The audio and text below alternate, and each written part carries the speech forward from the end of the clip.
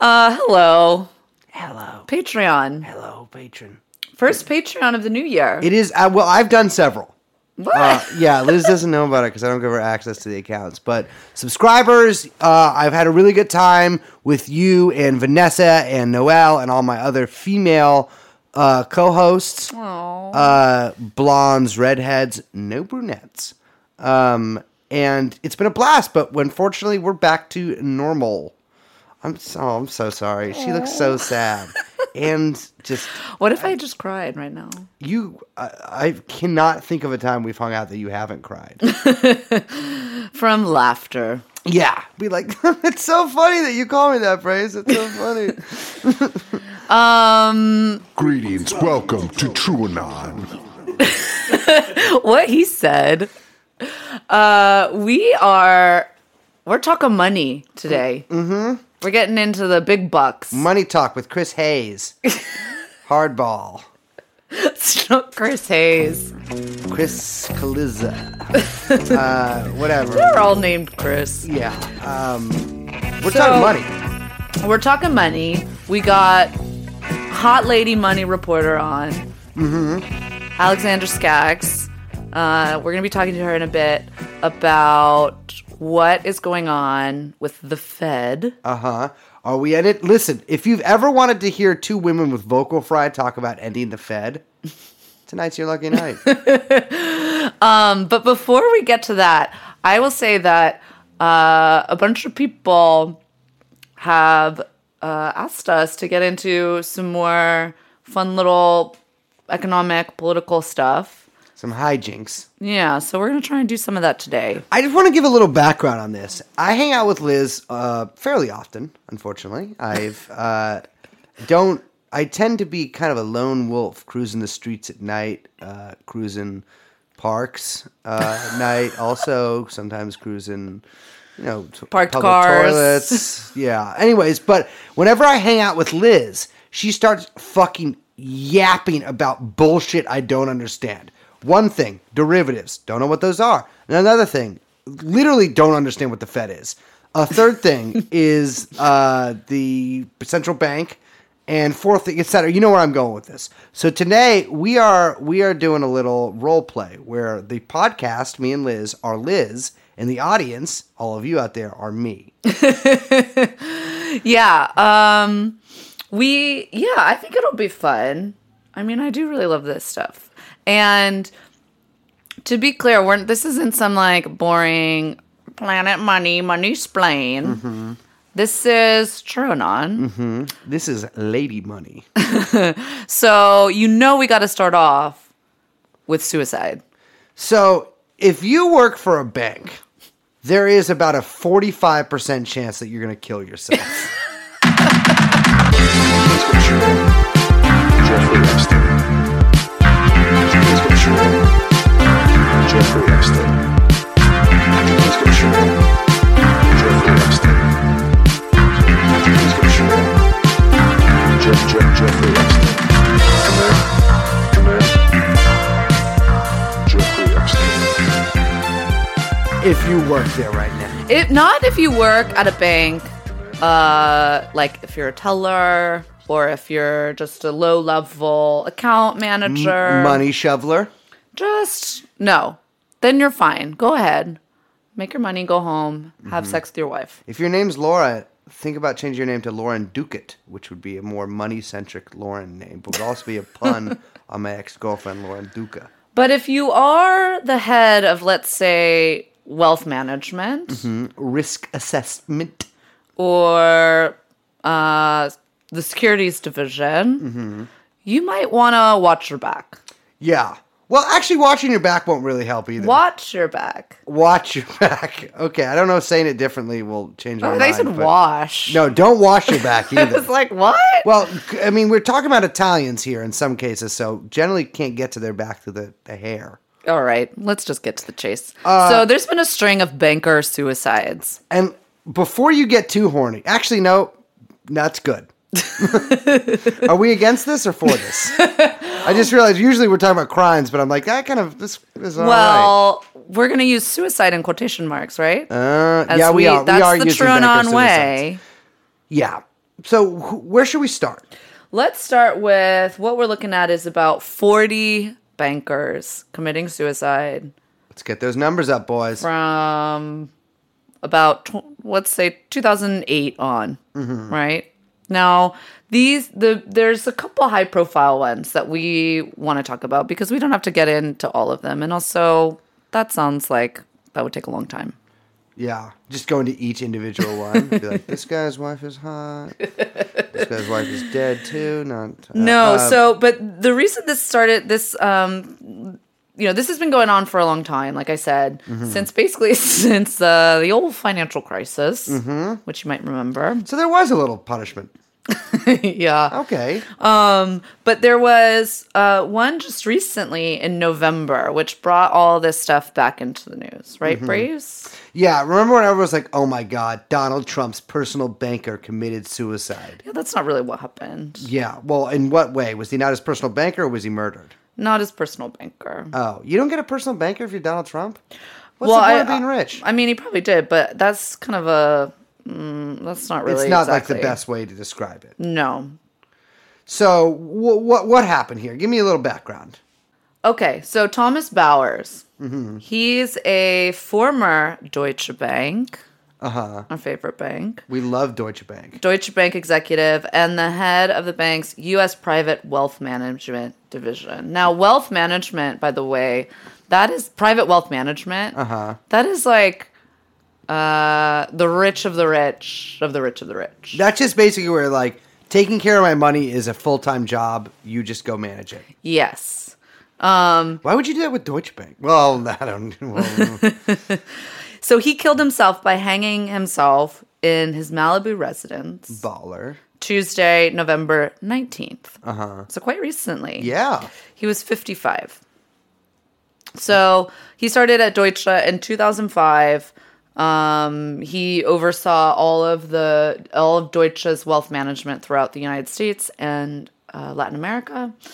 And the reason he got tied to Trump in the news was that he was the boss of Trump's personal banker. Oh, okay. This woman, Rosemary Vrablick.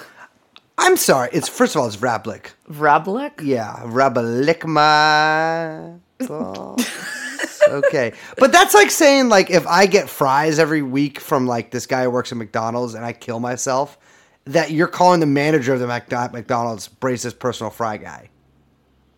Yeah. It's probably a little more intimate than that, actually. Yeah, I mean, it's probably a little more intimate to that. But, I mean, I think, like, the papers, it was, like, in the New York Post and Times and everywhere. And it was, like, Trump's personal banker killed himself or whatever. And they were trying to tie it to Russia or Ukraine Gate, Russia Gate, whatever. But I don't really think that's what's going on here. What do you think is going on? Well, I think that this has more to do with Deutsche Bank because there's plenty other Deutsche suicides. So a little background on Deutsche Bank. It's German, like, basically corporate law is insane and complicated. But Deutsche Bank is a pretty old bank. I think it was started in the late 1800s in Germany. My people may know them most for when they stole our fucking gold in the 30s and, like, just literally all of it and took it to fucking Switzerland, and the Swiss fucking central bank still fucking has it. And they looted. They helped the Nazis, like, just loot the Jews of Germany. And of course they financed, what's that called? Auschwitz. Yeah, they did. They financed Auschwitz. But you know what? Our boys, America always believes in second chances unless you're 90% of people in America. But Deutsche Bank was broken up after World War II, just like they should have broken up Germany in the Morgenthau Plan. And I think that was make it an agrarian state, or a bunch of different agrarian states. Anyways, they broke up Deutsche Bank. Deutsche Bank, of course, like slowly reforms itself. And now is a really strange entity who does some good things like finance the IRGC and some bad things like get caught financing the IRGC. But they have some. You have a bunch of theories about them. And again, this is Liz's wheelhouse. But there is another big suicide we should talk about that came out of Deutsche Bank. Yeah, William Brokesmith. Terrible. I would never, ever bank with a guy who has broken the name. I'm sorry. That is yeah. Okay, William Brokesmith. Billy Broke Bitch. Now, he was found dead Oh. after hanging himself Damn. in his London home. Now, you mentioned risk function. Hold on. Can I explain how he hanged himself, or do you want Yeah, to talk about go- what he go. did first? No, go into it. So he didn't just hang himself. He hanged himself with a fucking dog leash. His body was surrounded by Deutsche Bank papers, which they think that he was holding while he hanged himself, and then dropped because he released in both orgasmic ecstasy and in the final soft kiss of death, and his hand opened. He put his fucking suicide notes in the dog bed, one dressed to each person. It's a weird scene. That doesn't sound right. Yeah, that seems like perhaps sending a little message, like hanging someone off of Blackfriars Bridge with stones in their pockets, which has never happened to a banker before. Well, I think there's good reason to think that perhaps this suicide deserves quotation marks. Mm-hmm. He was, like we said, he was involved in the bank's risk function, advised the firm's senior leadership, and he was apparently deeply concerned about Deutsche Bank, according to the quote-unquote suicide notes left. So he was part of like this Deutsche Bank American subsidiary. It's subsidiary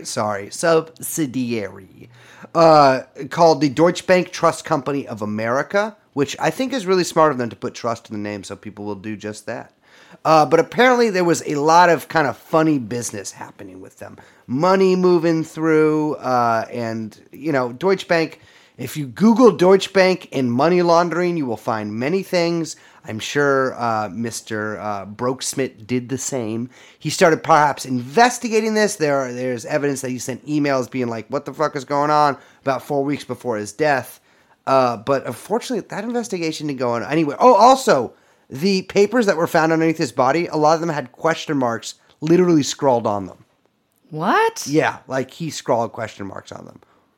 Yeah, there's one where the suicide note, so Anshu Jain, who is literally the head of Deutsche Bank at the time. Bless you. Yeah. Wait, so you say it again? Anshu Jain. Bless you. Okay. He writes, Anshu, Bless you. So was Julian. She caught me by surprise. you were so good to me and I have repaid you with carelessness. I betrayed your trust and hid my horrible nature from Simping you. for Anshu.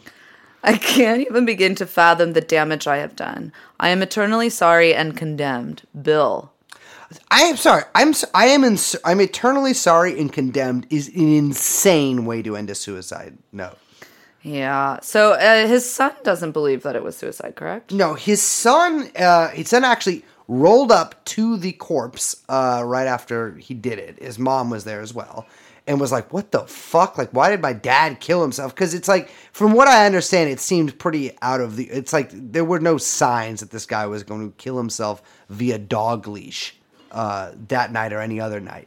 His son is told by his mom to call a guy named Michel Faciola. Michel Faciola is another employee at Deutsche Bank, and he was in wealth management, which is, Interesting. weird. And Michelle gets there, or Michele Faziola, and goes through all his shit, including the computer. He calls, by the way, he's told to call Faziola before he calls the police. Naturally. Guy goes through his computer. I don't know why he's got to go through this guy's computer to find out anything. And we don't really know what happened after that. Well, okay, we do know what happened to Faciola. Didn't kill himself, I'm sorry to say. we'll get to him in a second. We'll get to him later. Because there's another suicide that we should mention. Uh-huh. And that's an Italian. Oh, suicide! So this was David Rossi, that classic Italian name, David Rossi. David Rossi. David Rossi. Oh, maybe there's no Italian Jews, are there? I don't know. If you're out there, hit me up. So this is the like extra crazy weird one. This is look up live leaks. Google live leak plus David Rossi plus suicide video, and you will see exactly Well, what we're yeah, talking content about warning. here. Yeah, I'm telling them to look up a suicide video on live leak, Liz. I'm just trying to be sensitive. Yeah, that's true. We should have done that at the beginning. Yeah, content warning. I'm going to tell you to look up a guy's suicide video.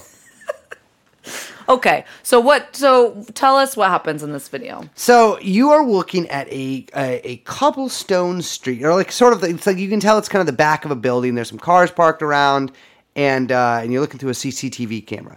And all of a sudden, you see a body flop down from the sky, facing the building, land hard on its ass. It's really uncomfortable to watch, and sort of fall over. The body continues to move. The guy's still alive. And after a little while, two very, very, very calm-looking men sort of roll up to the crime scene. One guy in a puffy jacket, I believe, walks up, kind of gives him the once-over, but doesn't even do, like, rubbernecking. Like, literally just goes and looks at him in a really calm way. This guy's still moving, by the way. Mr. Rossi is still moving. And then just slowly walks away. It's so eerie. It's super weird. It's crazy. Yeah. Those, of course, were two co-workers of Mr. Rossi's. But that is outside of the Monte de Paschi Bank. Yeah, Monte de Paschi. So, funny thing about Monte de Paschi is that they were just... Show me the Monte. Well, they were just indicted in a kind of money laundering scheme themselves, weren't they? They were. They were involved in a money laundering scheme with Deutsche Bank. Deutsche Bank. Funny, we should mention them You again. know, I don't like it when these fucking Italians and these Germans get up to their old tricks again. So they were... a bunch of executives at Deutsche were charged by Italian authorities for colluding with Monte de Paschi and falsifying accounts, manipulating the market, obstructing justice. Pimp shit. Yeah, total mob shit. But you know who was included in one of those indictments? Who?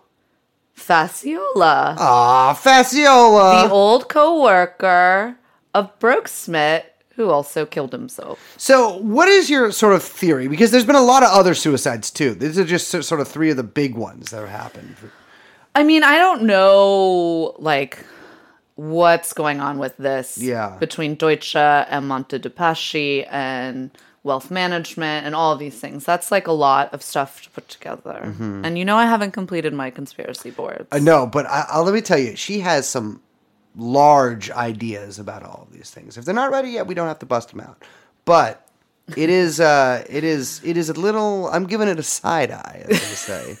I in my mind, it's like in The Watchmen, where like the guy goes, I don't watch like, that. they're killing. It's from the comic book, actually. Well, I don't read that. But like, there's just like a fat, pudgy banker walking around, and be like, they're killing bankers, they're killing wealth managers, and no one believes them. I mean, I do think they're doing that. Oh, so you do think that these suicides are connected to some sort of... So that brings us to basically our topic today. Hello.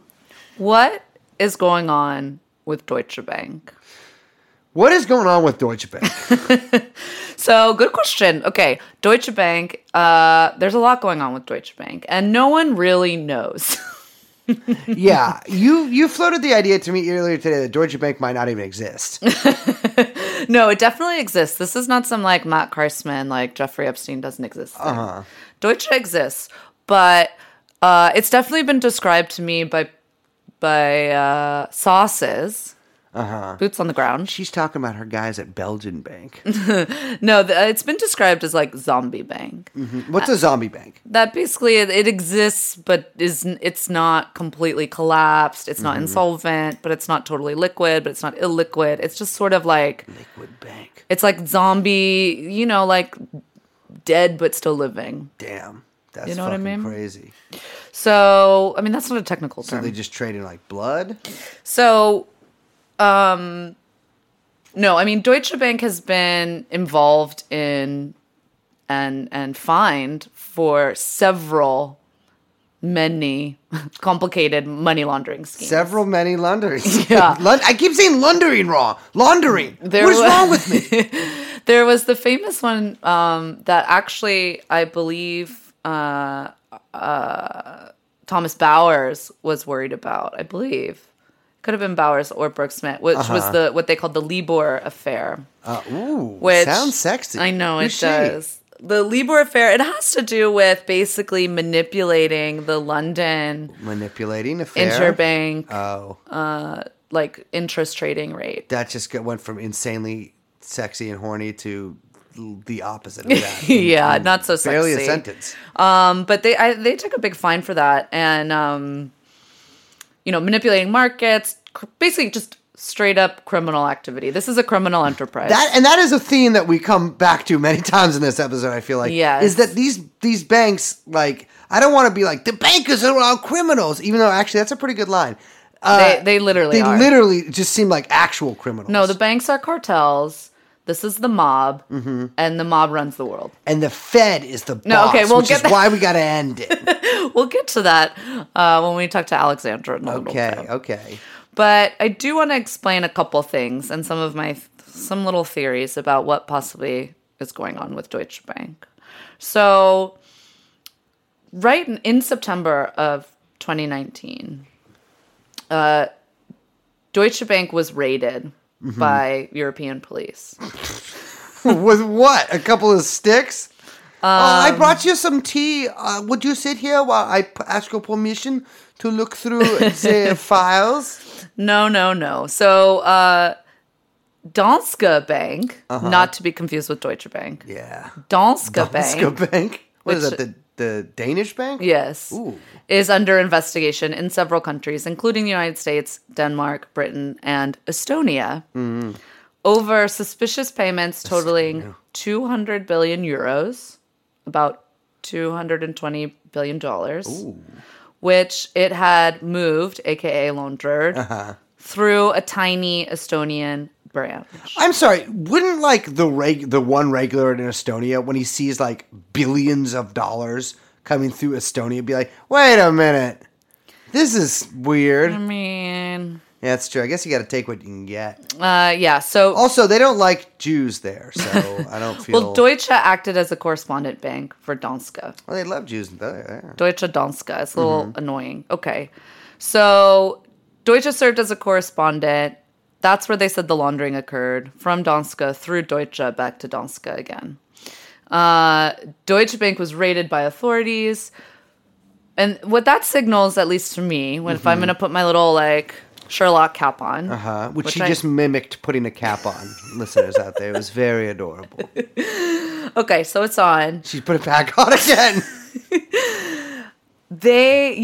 Authorities, particularly regulatory authorities, would be requesting documents. Yeah. The reason they're not requesting documents and instead literally showing up and raiding the offices is because they don't think they're getting those documents. Oh, so if I Or was they like... think maybe there's a bit of a shredder situation. Yes, I see.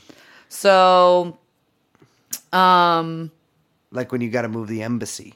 seems like a bit of a serious raid, Yeah. if you will. By the way, we are sponsored by Raid RPG. Now, funny note here, I want to just mention about Danske. Now that we're on the topic of Danske. I really don't like to say that, so I'm glad you are. I really like it. I do not like saying Danske. Danske. Danske. I think I say it nice. You do. I say it. I sound like a brute I think when you I say it. this name better than I can, so What? let's try. Ivar Reha? Ivar Reha. Okay. See, here's the thing about Ivar Reha. No idea what a nationality Ivar is. Ivar could be Portuguese, or Ivar could be from fucking Siberia. But if my 15 years at UCB before someone lied about me and I had to leave, I learned how to pronounce people's names in any way I can adapt to any situation. So yes, for this purpose of this, Ivar Reha. So, Ivar Reha, he previously ran the Estonian office of Danske. He's probably from Estonia then, huh?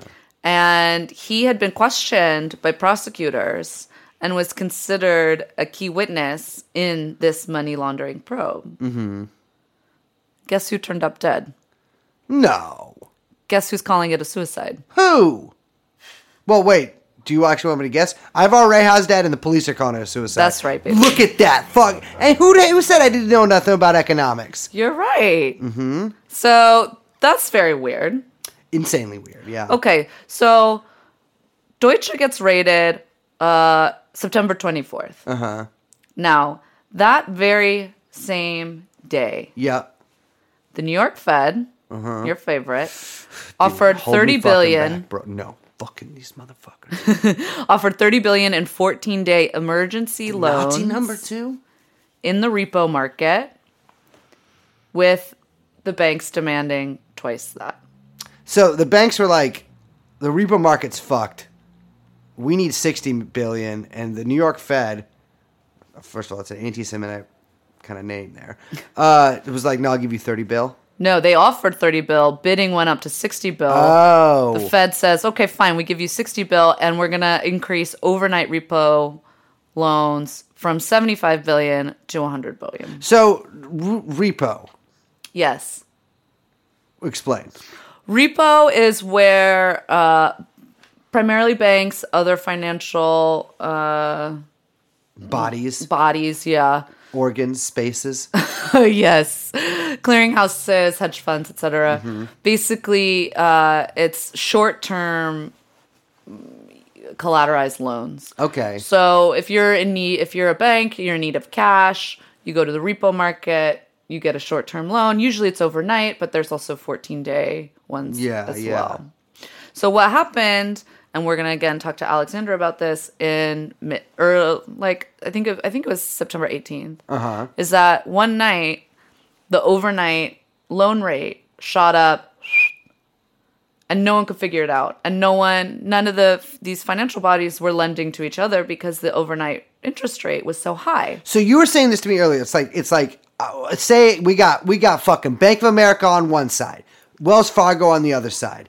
And they're like sort of trading back and forth using an intermediary, right? Like they usually use a third guy, a poly bank relationship. And every time they fucking trade this money back and forth to each other, the interest rate's like 1 or 2%. But then one night, the poly shit gets all fucked up. Well, it's not because of that. But just one night, it goes from 1 or 2% to fucking 10%. I think it was 8%, but yeah. 8%, that's still a shit ton of percent. Whatever it was. Because think of like 8% of like $30 billion. It's a lot more than 8% of like or wait, 1% of like $30 billion. Yeah, so basically, that's right. Numbers are bigger than other numbers. The banks stopped lending to each other. I call this the Big Short. No. But it was the point where then the Fed had to intervene and basically inject a bunch of money into the repo market in order to get people trading again. I call that the Big Short. And so the big question is, and we'll get to this with our interview, is why did this happen? And what I would like to say is that perhaps some of the things happening at Deutsche shook some confidence. I see. So if you're the mafia and you see your fucking dumbass, imagine a German mafia. I can't even do a joke about that. It's fucked up. But imagine like you see your other mafia boy get raided and you're like, fuck, shit might get fucked up. You get all freaked out and then stop like screwing around. Basically. Damn. Well, it's not, okay.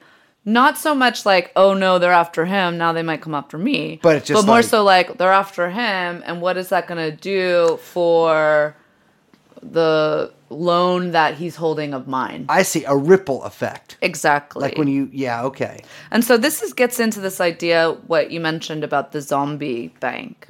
So Deutsche basically has not recovered from the financial crisis. That bank still sucks dick. Yeah, totally. So, you might remember that in the United States, for example, in 2007, 2008, 2009, the Fed, the U.S. government bought up basically all this the toxic assets that were on these bank balance sheets at a very low price. in order to get them out of their balance sheets Yeah. and get them solvent and Okay. healthy again. Right. So basically just like liposuctioned these fat banks. Basically, and get all the crap out of there. Yeah. Or it's a colonoscopy. No, colonoscopy. What's the colonic? Yeah, It's a colonic. They colonic. sell those like down, you know what I'm talking about? Yes, but that didn't really happen in Europe. So in 2016, there were a lot of rumors about what was going on with Deutsche. Is it healthy? Is it not? And Angela Merkel came out and like very forcefully was like, Germany will not bail out Deutsche. Damn. And The Iron Lady. I mean, yeah, Germany has dictated austerity for the entire union, which it runs, by the way, for Literally like Hitler in his last testament.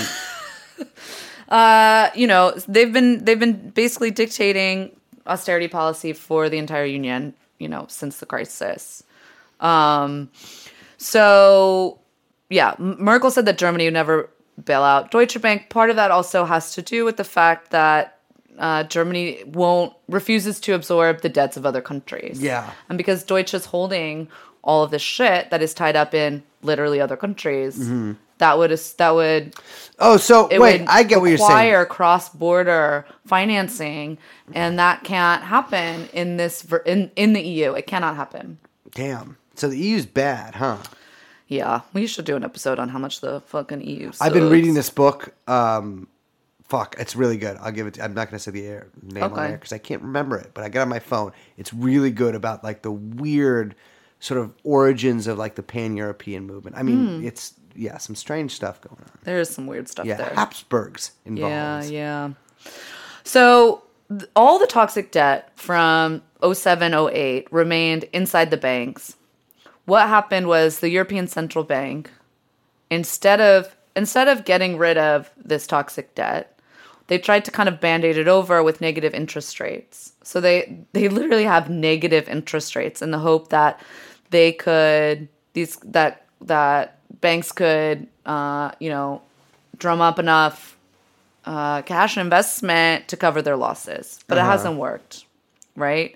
And so my theory is that we're still dealing with an unresolved part of the 07, 08 crisis. Yeah. And Okay. so More reverberations. exactly. And so Deutsche Bank has a derivatives book of more than about $54 trillion, right? And it's predominantly in interest rates and currencies. Last year they went through a restructuring. They laid off 18,000 people, Okay. which is a lot. Yeah. Particularly given the entire Deutsche Bank staff is 90,000 people. What, they get freaking Pete Buttigieg to advise Yeah. on that one? I mean, really. But the real big problem is that no one can actually put a value on the derivatives book because no one knows what the fuck any of this shit is. Yeah. And that was a big problem with the 08 crisis is that, all of these insanely complicated derivatives are tied up and exposed. I mean, so you don't know how many other financial institutions have exposure to this derivatives book of crap. Yeah. Right? And this is like one of my bones to pick about the way that we tell the story about the financial crisis, because the derivatives, the actual financial instruments and the derivatives themselves are such a larger part of the story than like we tell. Yeah. Yeah. Like okay. these should not exist. This should just be illegal. Yeah. in the way that this happens. I'll tell you something, Liz. Pretty sure all of this should just be illegal. Why don't we just trade commodities for commodities? So, Mark's never got around to answering that one, did he? well, we'll do another episode on that. But yeah, Deutsche is trading at about $8 right now, which is good or bad? insanely low. Here's a little photo of. I can't believe Liz looks at this kind of bullshit. That's low? We should buy that. No, we to should our not. fans, buy Deutsche. No. So the big question then is, are we having a Deutsche Bank moment? Oh, like what was it? Like those soap shoes or like No, like what we call Baby Yoda? what they call like the Lehman moment, or when Lehman Brothers laying men. collapse. Oh, I see what you're saying. The bank. Yes. Yeah, no, that's. So, are you saying are we having a Lehman? This is bad. It possibly. No one knows. No one knows because Fucking hate Germans, dude. well, it's good to remember that the Lehman Brothers and Bear Stearns crisis, which was a liquidity crisis, started in the repo market first. So you get a crisis of confidence, which leads into a crisis of liquidity. Mm-hmm. So you get demand for dollars skyrocketing because people want to hoard the dollars. Dude, they're not confident in the mine's market. always sky high.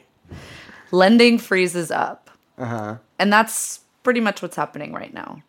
But we don't know why. That sounds scary. Yes. Well, So when banks don't want to put dollars in repo, it means, or possibly, allegedly, potentially, means that they fear a default. AKA, they are afraid of not getting their money back because no one is clear on who and how much anyone is exposed to and to what. That's, yeah, all right. Well, that doesn't sound good. So you kind of like have to like look into the market and see kind of what was happening. If you look at whose like stock prices were kind of jumping around at the time this was happening, Goldman took a big, well, relative big dive there. And so there's reason to believe that Goldman might be holding the most exposure. But no one knows. So is it possible that we have a worldwide liquidity crisis brewing? I think we do. I'm going to just go out on a limb and guess that we do. Well, we don't know. We don't know. I will say can only be fixed with solid. I will say that if Deutsche Bank falls, this is my prediction. I don't know if the ECB or if Germany will let Deutsche Bank fall. I really don't. Mm-hmm. But if Deutsche did fall, yes, I think it would trigger a worldwide liquidity crisis. Do we want that or not? This is kind of the confusing thing about all of this is, do we not want that or do we do want that? Well, it probably won't be good for podcasting, but like as like a guy, do I want that? I mean, it could be really bad. Like it could be. The thing is that it's hard to say exactly what would happen in the U.S. Mm-hmm. What I would it hurt Germans? Well, what I would throw out is that it would possibly be more akin to the Russian bond crisis of 1998, which was quite serious. Mm-hmm. I know. What's that fucking GoldenEye, where he's up on the Russian bond crisis? No, but that's when basically, there was just a massive sell-off of assets worldwide. That didn't have any link to Russian bonds because people were just trying to drum up cash in order to cover losses elsewhere. I mean, that's why the yen tanked, basically. Yeah. During that time. So I don't really know what's going on, but what's cool about that is no one really knows what's going on. We love it. But definitely more to get into. So we should probably talk to Alexandra Skaggs, see what she has to say. Let's ring up old Skaggsy.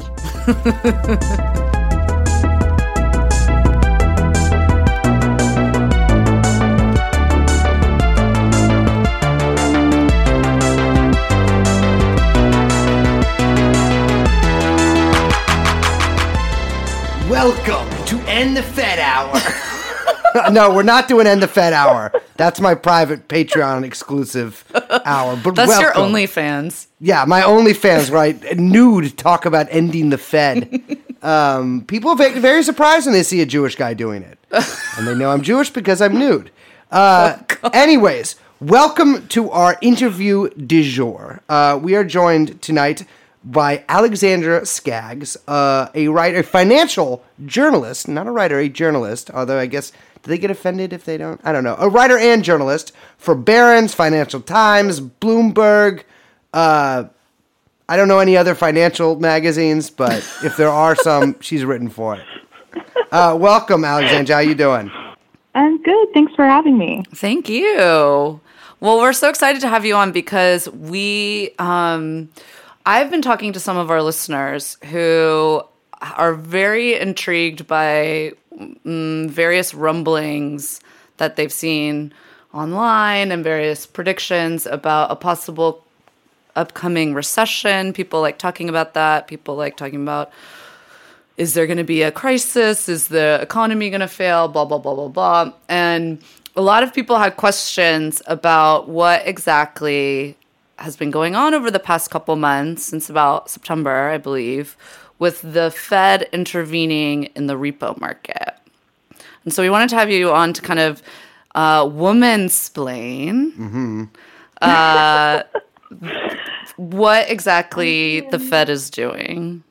Sure. I can do my best. So the repo stuff is a little complicated. I feel like maybe a good place to start would just be to talk about why people are worried about recession right now. Okay. And it's just like this bond market signal, basically. Like long-term bonds for a little while had lower yields than short-term bonds, which basically meant that people would rather like invest for a really long time and just like put their money away to make sure that it's safe for like 10 years than get their money back in like 3 months.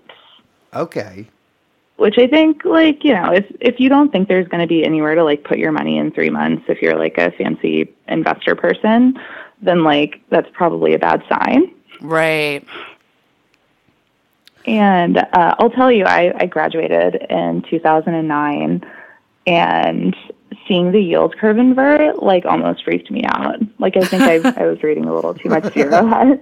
And the yield, like, oh no, the yield curve inverted in May, right? Isn't that when that hit? Earlier in the spring? So in May you had the yield curve invert, which we explained. That means that excuse me. Long-term yields were lower than short-term yields. Yes. And then following that in September, you have the Fed intervene in repo. Like those two things together do not signal a strong economy or strong confidence that the public has in the economy. Yeah, no, it's a little worrying, I guess. Though so I've like been reading a bunch of Zero Hedge too, and I do like, you know, tend to see disaster around every corner. I think because like, you know, I think we all have a little bit of 2009 PTSD. Sure. At least I do. So I'm like always looking out. But the thing that happened in repo markets in September was really weird. So like, because that's a big market where the Fed like it implements its interest rate policy. I'm trying to think of like a simpler way to put it, but like the Fed sets rates. It does so using this like really convoluted process that involves banks and like short-term repo trades, which was, you know, the market that blew up in September. And basically, if they can't like keep the interest rates where they want them, then they like start worrying and start intervening more. Right.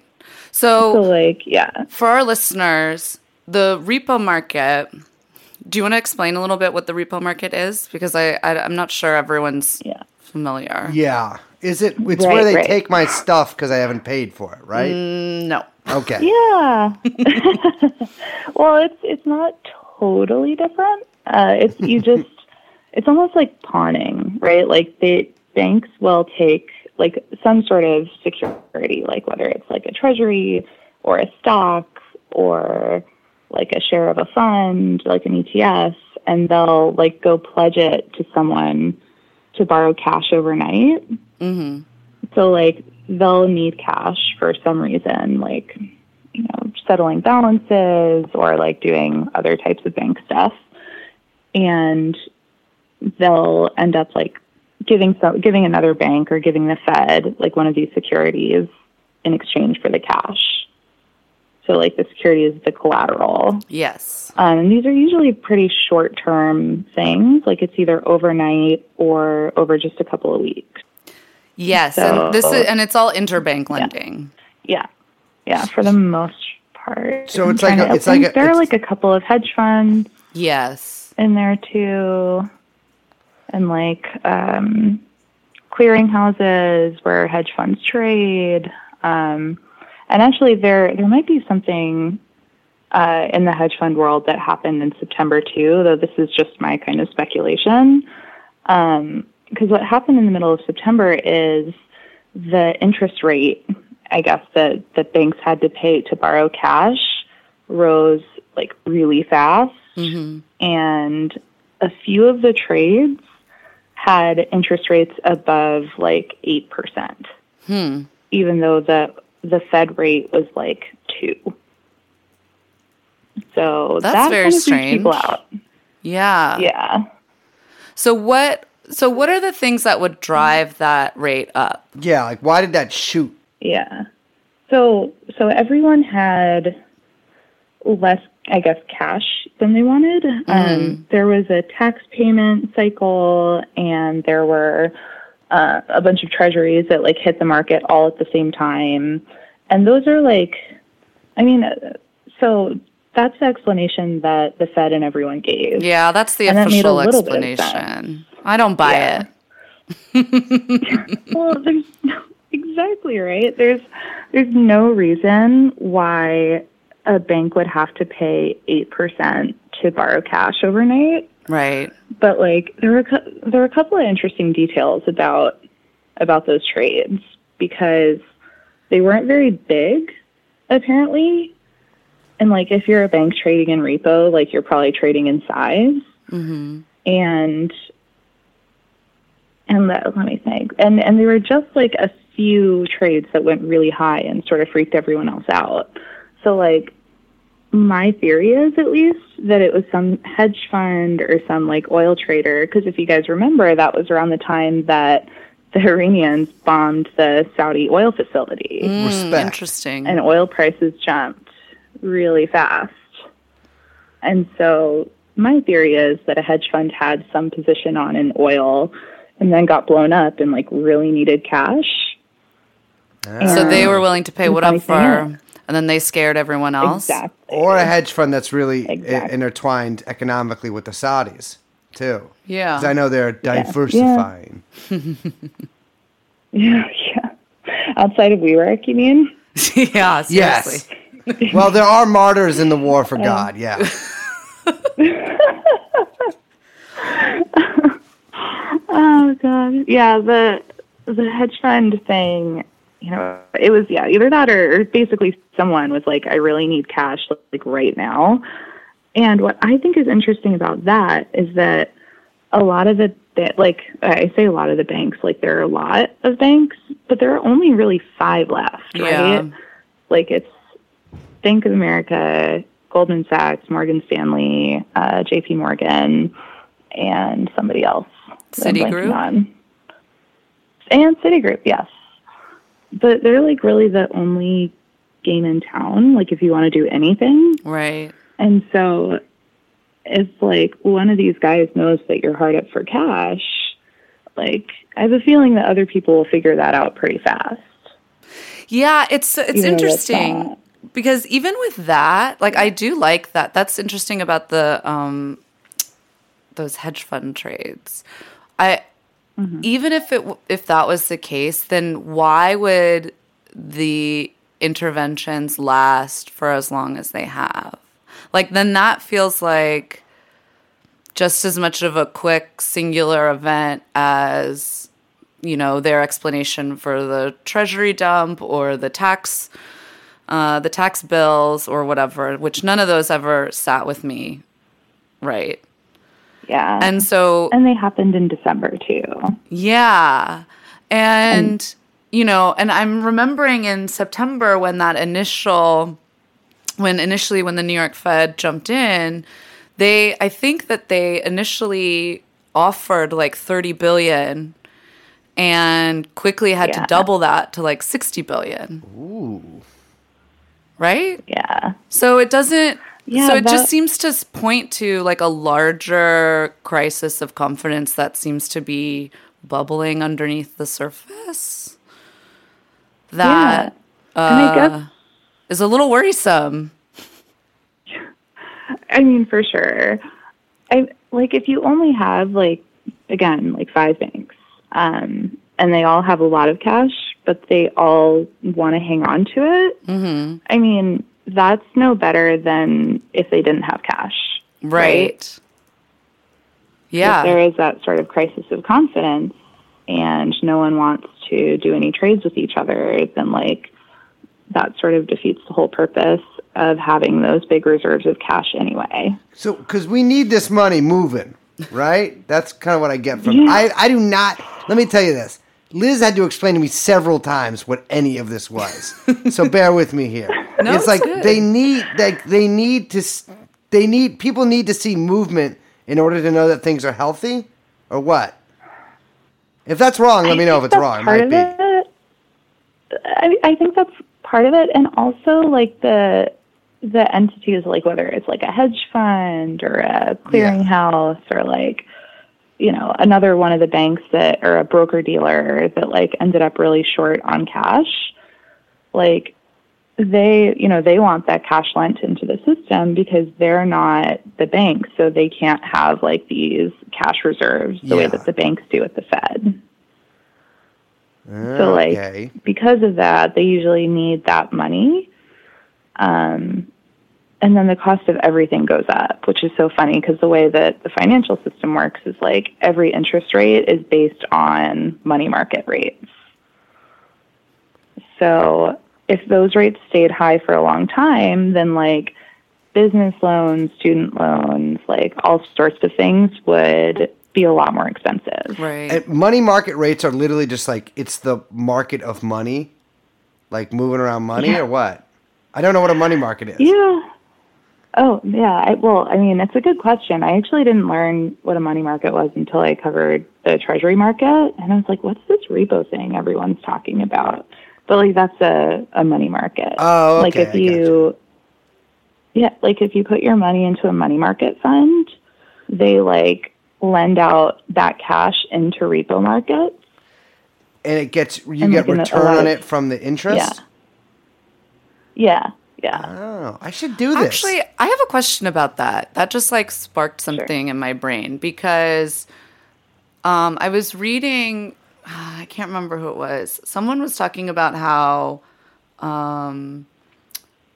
so much investment now is in money market funds. Is that correct? Massive pension.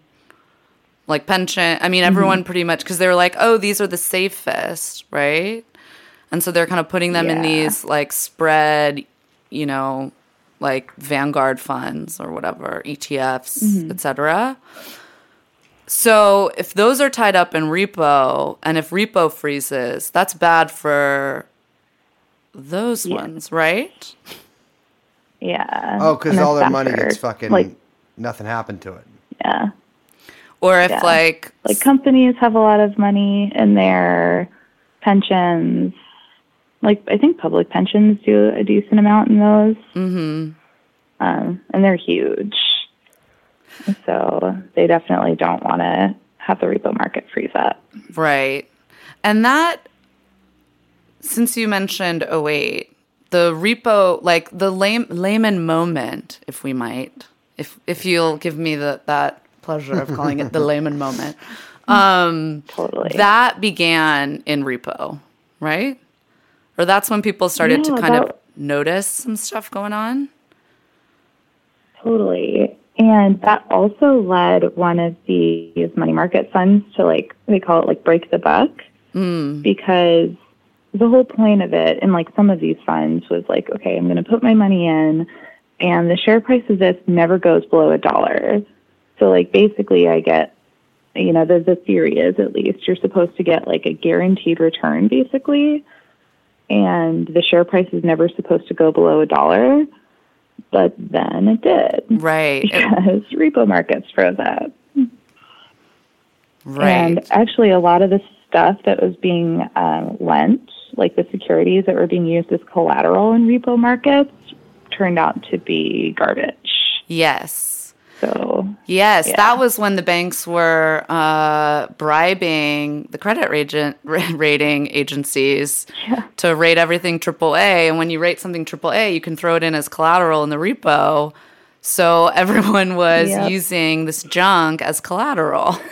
Wait a minute. Yeah. So permit me to do a bit of an allegory. Yes. For instance, say if I had a large family of many daughters, and I was doing some sort of online dating service where I was essentially finding a wealthy husband for my hot daughters, but my daughters were not actually dimes; they were like nickels, possibly pennies. But there's a guy in my country. There is a guy who rates the hotness of daughters for sale abroad, and I bribe him, and I'm like, make them all 10s, even though they're like 3s, and he does, and they are purchased. But it turns out that I sold junk bonds. Junk broads. Junk broads abroad. And so the whole wife market collapses. But this is if it gets found out. Is this kind of what happened?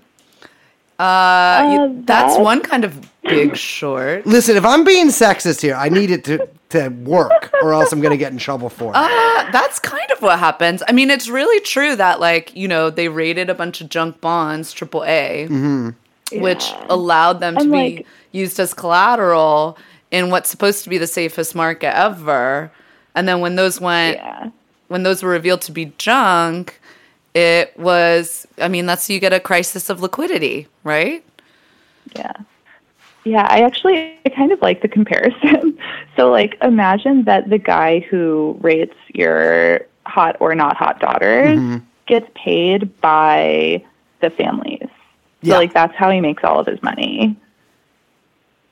Like, you wouldn't necessarily trust his opinion, right? Because you're like, well, that guy just got paid to say that guy's daughter is hot. Yeah. So, like, why would I trust him? That's totally how it works with the credit rating agencies. So these guys basically said a bunch of bullshit. Well, they must have all gotten in trouble, right? Mm-hmm. Sure, these guys are all in prison. That would be awesome. Because I feel like every time I lie to a imagine. bunch of people, everyone gets insanely mad at me, and I get in a ton of trouble. Are you saying that there's a job I could have where this isn't the case? Yeah, you should go work at Moody's. Absolutely. Yeah, Moody's, but enough about my wife. Damn. So is this what, not to jump too far ahead here, but is this what Deutsche Bank is doing? I just said Deutsche Bank. I like that. Doink Bank. This is Doink Bank. It's like a Bank. weed. It's the first federal bank that can take weed money. Well, we are talking more about Deutsche Bank on the podcast because my theory about what's going on in repo is that people are scared about Deutsche. So people have been scared about Deutsche for like a few years, for sure. Though it's weird because, again, like this turns into this weird sort of government thing, right? So like most of the people I talk to now are like, yeah, Deutsche Bank may be a disaster. And like, yeah, it's still totally full of like, garbage securities and, all that stuff. But the German government doesn't want it to fail. Right. So like, they think it probably won't fail. Well, it's weird which because is super interesting. I think Merkel has said that she won't bail out Deutsche. Yeah. Or that's what she said at least in 2016. But yeah, that gets into some that gets into weird stuff with the ECB. Now you've got Christine Lagarde there. Who the fuck is the ECB? Can you explain for our listeners who might enjoy working out or something like that instead of doing what you do? The ECB is the European Central Bank, but, and this is a crucial point, the ECB doesn't function like a traditional central bank because of the setup of the European Union. Because there's a bunch of different fucking countries, and they all have a bunch of different fucking finances. Yes. And, like, different debts and all that shit. That's the key, that they all hold their own debts, even though they are all operating under a single currency, which is doomed to fail, which everyone knew. Well, not, Yeah.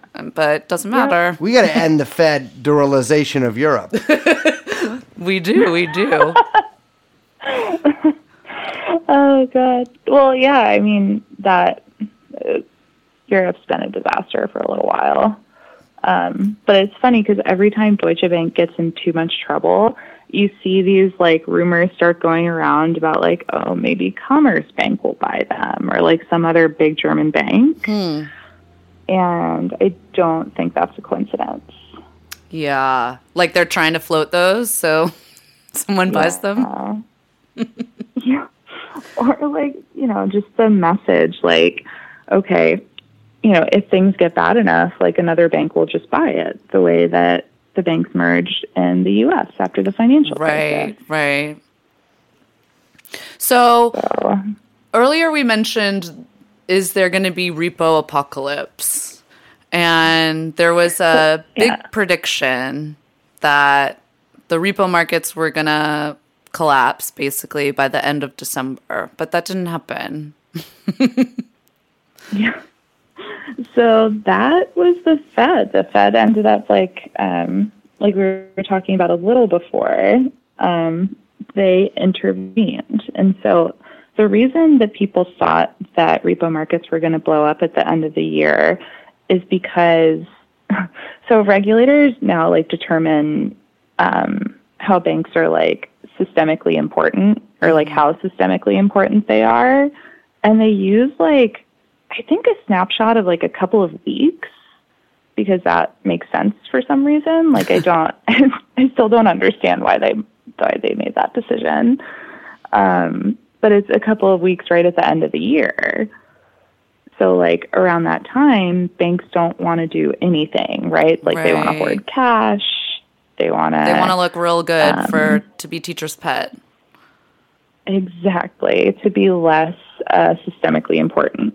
Right. And so they were really worried, and by they, I mean like Wall Street guys were like really worried that the banks were going to basically hold on to all of their cash, not lend it out at all, and rates were going to spike above like 5% again, which would not be good for us.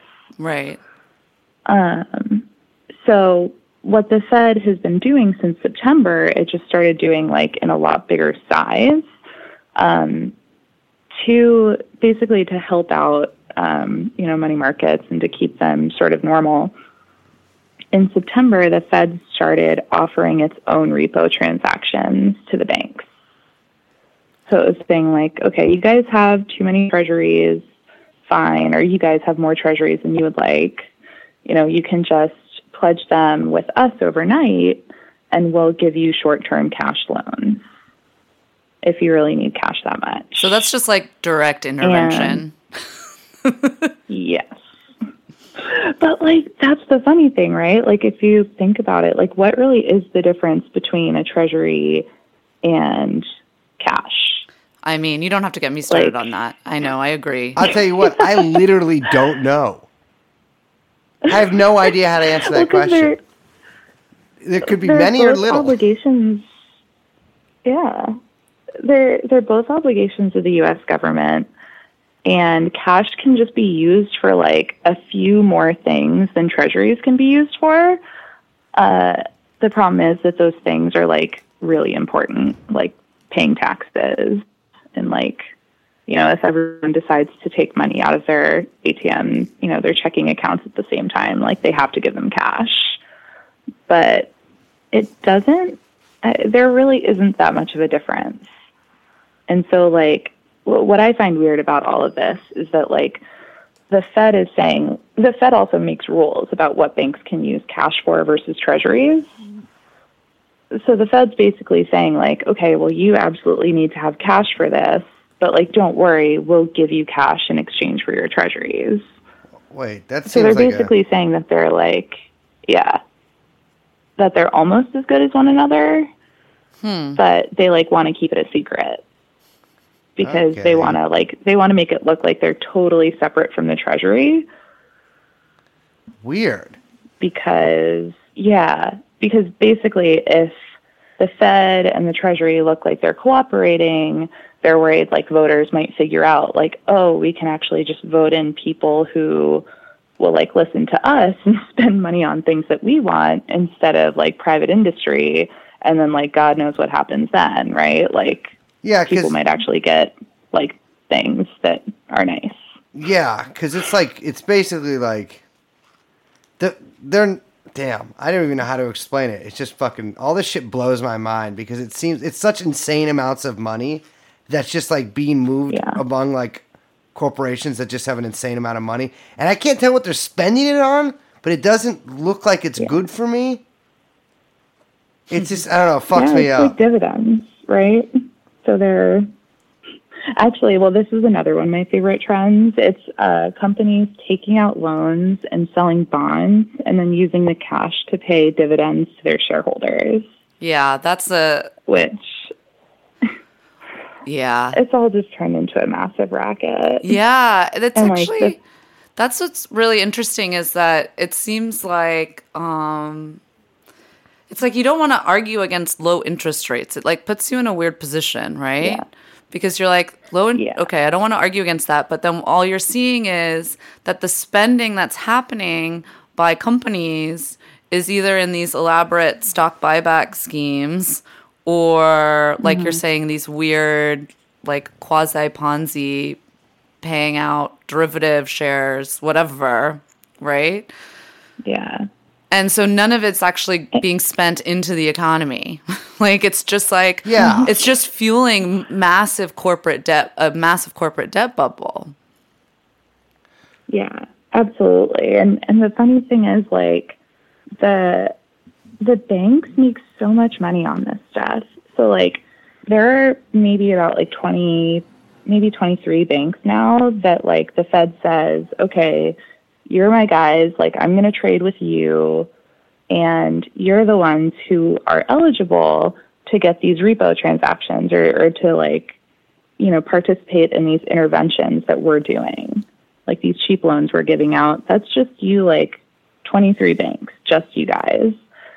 But the reason they're doing it in the first place is because they want to seem like they want money markets to seem like they're private, even though they're really not. Like, the U.S. dollar is very much a public good. Like, it's, you know, the government prints money and they're the ones who make it, right? But, like, you have this elaborate scheme set up, basically, to make it look like all of it's private. And these banks charge, like, really high rents, basically, to help the Fed make it look that way. Damn, this is all just a fucking scam. It's a total... It is. Yeah. It you is. say on the Fed, I'm like, I don't know what we'd replace it with, but I'd be fine with ending the primary dealers. Yeah. Well, it's just very confusing because it seemed, like you said, and I think this is, again, like you say, by design, it obfuscates more than it clarifies, right? And exactly. Even when Brace and I were like talking about this stuff earlier, he was like, I don't understand any of this stuff. Can you explain it? And I'm like, no, you have to understand this stuff has more to do with confidence and criminal activity than it has to do with like elaborate mathematics or like schemas. Absolutely. Yeah, because that's what, like, there's all these words that they use to mean things that, like, concepts that I kind of get, but it all just seems like it's like if I was doing crime, I would just make it with really hard to pronounce names. I would just call the stuff I was doing, like, penny loafer laundering or whatever for, like, stealing a wallet. And it seems kind of like that's what these assholes are doing. Let me ask you something. What happens if there was a repo apocalypse? Yeah. What would that mean? Like, what would that look like for the average Joe like me? That's a good question, too. The problem is that, like, because the Fed has basically put these 20-something banks at the middle of everything, they then can be like, oh, if we get in trouble, y'all are screwed. So, like, it's, again, a crisis of confidence sort of situation where, like, you know, companies stop, you know, or companies end up having to pay a lot more to do just, like, normal stuff. You interest rates go up, basically everyone has to pay more to borrow. Mm-hmm. And that's pretty bad for the economy. And especially because, like, again, everyone starts hoarding money and hoarding cash, which means that, like, it's not getting spent. Like, people aren't getting paid, basically. And then it's like a spiral. The more you hoard the cash, the more the rates go up. Yeah. And then Exactly. you've got, like, a frozen market. And then Yeah. that would And ripple so- into, like, commercial markets, right? Yeah. Yeah. And that's the sort of borrowing cost that I was talking about before. Like, because those rates are the basis of, like, every other interest rate, like, arguably in the world, if everyone had to all of a sudden pay, like, I don't know, like 3 percentage points higher interest rates on, like, everything they did, like, that would be pretty shitty for basically everyone. Like, even, in that case, like, even including the banks, even including, like, the people who just charge rent. Right. So the Fed's intervention, like, it's funny because I don't necessarily, like, personally mind the Fed intervening in money markets, because I feel like the Fed, like, is money markets. Mm-hmm. Like, my issue is mainly the way that they intervene, because they do it in this way that's, like, super unnecessarily complicated, just to hide the fact that money is a public good. Because they want the bankers, and they want, everyday people to have the illusion that, like, the banks are the ones that create money. Right. When really that's not true. And, like, they can, I guess, by lending and stuff, but yeah, it's a little niche, but.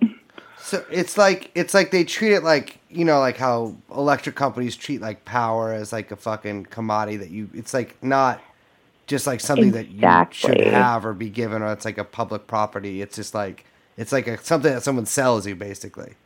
I don't know. Does that make sense? I feel like that's like, because I don't know why the banks get to have the money. I don't get to have the money. I live in this fucking country too. Deutsche Bank don't even live in this country.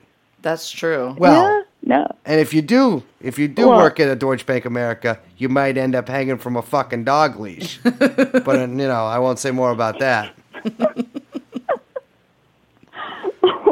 Well, that's a funny thing too. So, like, beyond just, like, intervening and, like, injecting money into, like, the U.S. Financial system, the Fed is also doing that for the global financial system too. Yes. So this is, like, Liz and I were talking about this a little bit before, but the Fed lent, I think, $3 billion, yeah, like almost $4 billion to the European Central Bank over the end of the year, because European banks needed dollars, I guess, and they didn't want to have to borrow them from the U.S. banks, because the U.S. banks were going to, like, turn the screws and charge really high interest rates. Right. So they're borrowing directly from the Fed. Yeah, more or less, yeah. Yeah, that's pretty wild, actually. Yeah, and it's interesting because these things were opened up. I don't know if you read Adam Tooze at all. He's a historian. He's like sometimes, yeah. He wrote like a 700-page book that's like really dense about the financial crisis. But he has a really good lecture about how basically they decided unilaterally to just start lending money to the ECB, to the Bank of Japan, to the Bank of England. And, like, they didn't even talk about it. Yeah. Like, voters didn't find out until it was already happening, basically. Yeah. And so the Fed does this stuff all the time. Yeah. During the financial crisis, the Fed, I can't remember the numbers exactly because, like, all the hundreds and the T's and the B's, like, blur together in my memory. Yeah. But, I mean, there was even, like, secret funding to, I mean, you mentioned European banks, but also just even American banks that weren't, like, that wasn't even on anyone's ledger until it came out, like, 5-6 years later. Like there was so much money injected because of how exposed everyone was in the crisis. Yeah, and they were doing the same thing, right? Like they were taking really junky securities short term and then like lending banks cash. Yes. So like the Fed is definitely running the table, but they don't want anyone to know it. It's interesting. No. Yeah, they have to keep up the kayfabe, I guess. That's what gets me about Deutsche, and I know that everyone is talking about them. I know that everyone was freaked out about them in 2016, but they're still all full of those junk bonds.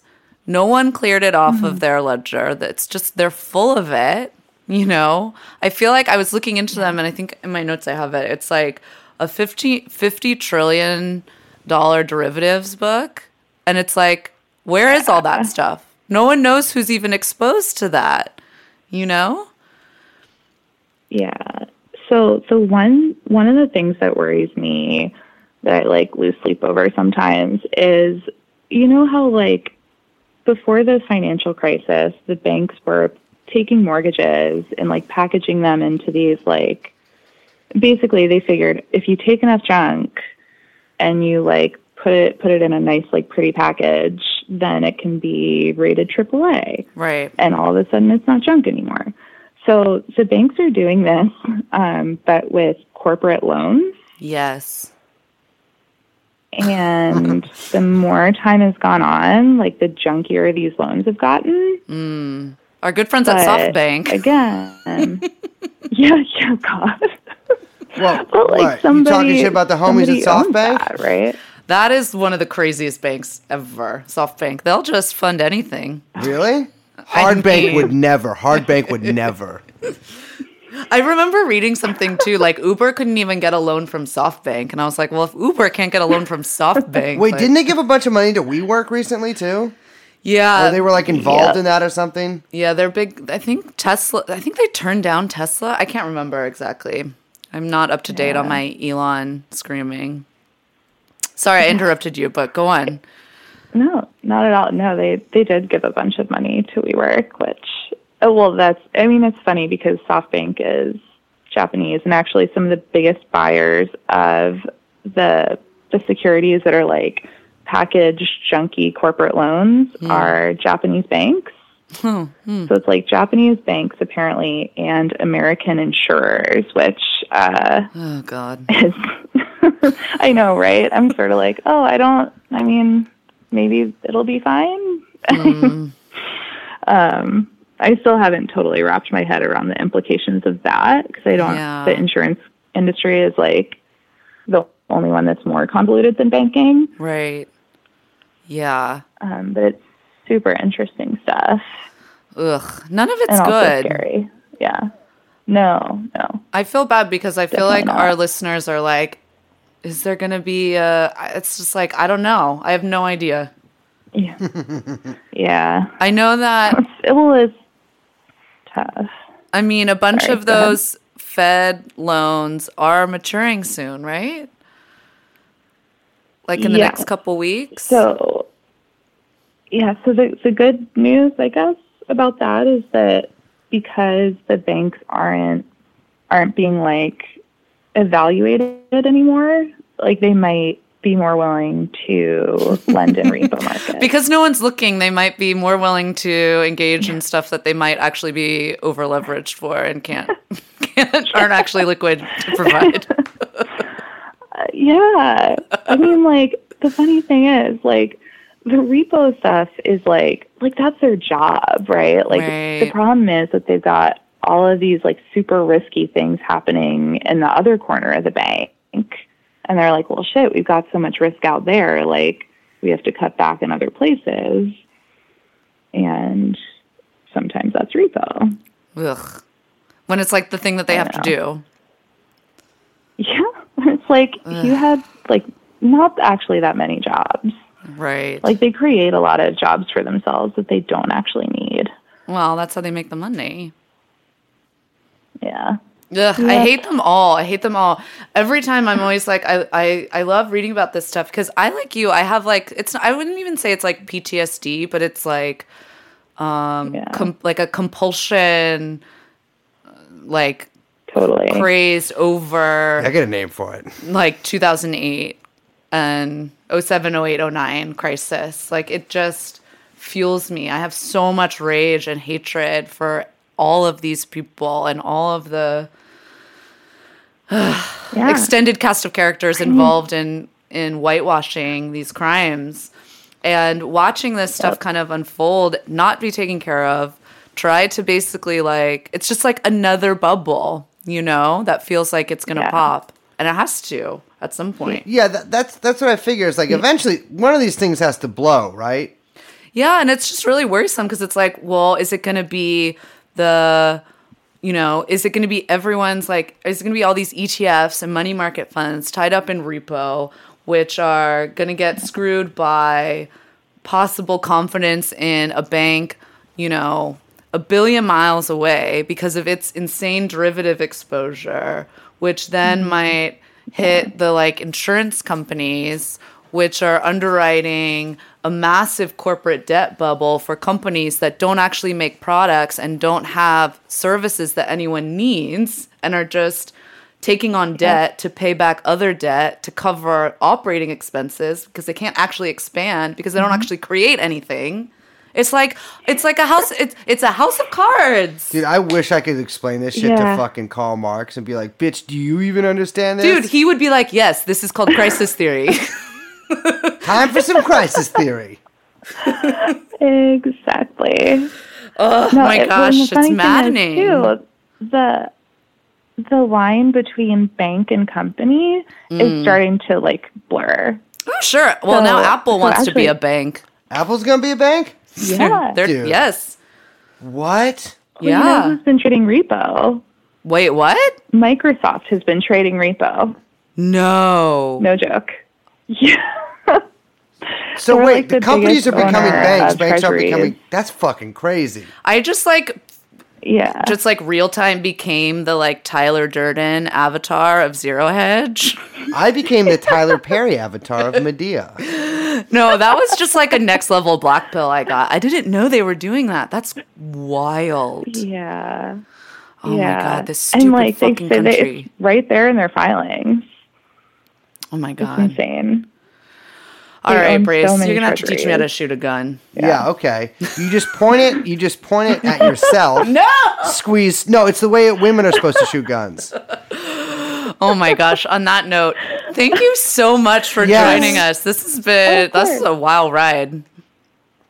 Really fun. Yeah. Who knew, right? Repo. I find this stuff super Is what fascinating. black pills all of us. It is. This is, you know, Yeah. people are like people are so into the Irishman and Sopranos. They're like, where's the mob? I miss the mob. You know where the mob is? It's the fucking banks. It's fucking Germany. Don't get me started on my fucking Fourth Reich theory. No. But let me tell you, no disrespect, Germany, plenty of, you know, but maybe cut it out. We just call it the European Union now, Bruce. I just am saying, your German domination of Europe seems a little fishy to me. Much love to the Greeks. You know, Yeah, solidarity. if you want to extend me honorary citizenship for saying something like that, very nice islands you have. Could retire to one. Alexandra, thank you so much. This was really fun. Yes, thank you. Yeah, thanks for having me. Is there anything you want to plug before we great. go? Oh, well, okay. So I'm hoping to have like a Substack like actually up and running like everyone else has relatively soon. Hopefully by the time this comes out, so I don't know. Okay, cool. And I'm on Twitter. Yes. What's your at? That's pretty much it. Oh, I'm at Alexandra Skaggs. Perfect. We will include All one that. word. Awesome. Thank you so Well, awesome. much. Yeah, thank you. Yeah. Thanks. This was fun.